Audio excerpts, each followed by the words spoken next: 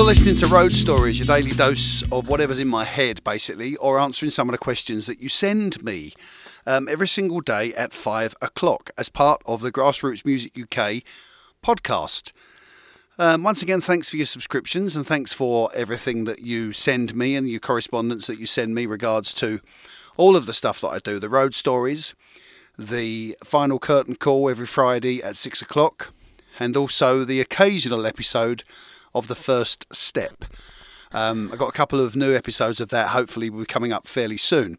But today's question comes from Alex. And Alex says, I just wondered, with regards to writers over the years, people like Roald Dahl and Enid Blyton and people like that who always had a routine set out in how they were going to write.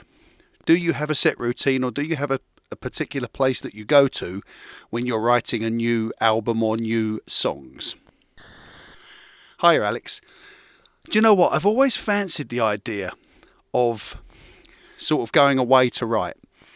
So maybe sort of taking a holiday somewhere and taking my pen and paper and my guitar and being in a caravan somewhere and seeing what inspiration I can find. Because I always find that sometimes changing the way that you do things or changing your lifestyle for a little while sometimes breeds a different thought process. I don't think it breeds a different you.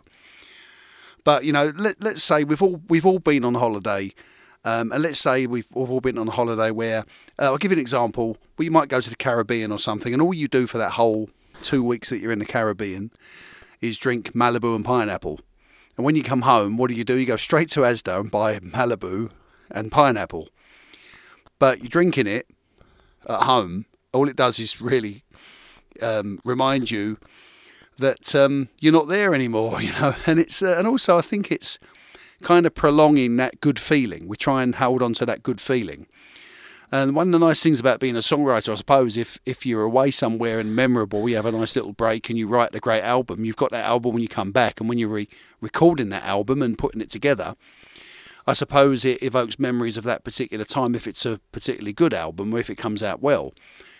But it's something I've always wanted to do. When I read about the legendary bands, you know, like Deep Purple or people like bands like Def Leppard, will all go and live in a house somewhere together, and they've all got their own room set up with their little bit of recording stuff, and they swap rooms and, you know, put down some ideas and write some songs. I've always thought that would be so great.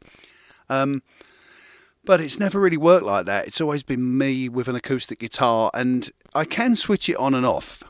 You know, like at the moment, I've not written a song for The Matching for about 6 months. There's one that I might work on, but I haven't written a song for The Matching for about 6 months. The album came out in September, and I had one song for the next album, and I just didn't really. I haven't really pushed it from them because I've been working on other things and other projects with other musicians or working on their material. So I've kind of put it on hold, but I will release the sluices and start to be creative again. But I don't really have a particular place, but I have read that a lot of people do like to change their lifestyle. I know. There's a guy, Owen Williams, who's an old friend of mine. I've known Owen about 23 years. And Owen's always got a pen and paper with him. And because he's really a lyrics first kind of guy, wherever he's going for that day, sometimes he'll write a song for something. Or when we were on tour together with Colour Kinesis, way back in 2004, I think it was, he was travelling with us as a support act, really, and a friend. And he always had a pen and paper, always writing stuff down, always trying to be creative. And if he went to a different town, because the thought process changed. So I've always fancied the idea of it. And I suppose I stay in enough hotels and travel lodges. But they all sort of look the same. I don't know. It's something I'd love to explore, Alex. I know Roald Dahl famously had a shed at the end of the garden, always had 3 sharpened pencils. I also know that people like Nick Cave puts his shoes on in his suit and goes to work to write some songs, actually specifically goes to work in order to create something. But I've always been an in-the-moment kind of let-it-come-to-me sort of guy. So I don't know if I'll be moving away anytime soon, but thanks for your question. I'll be back tomorrow with another road story. I look forward to your company then. www.innovationstudios.com. See you tomorrow. Bye-bye.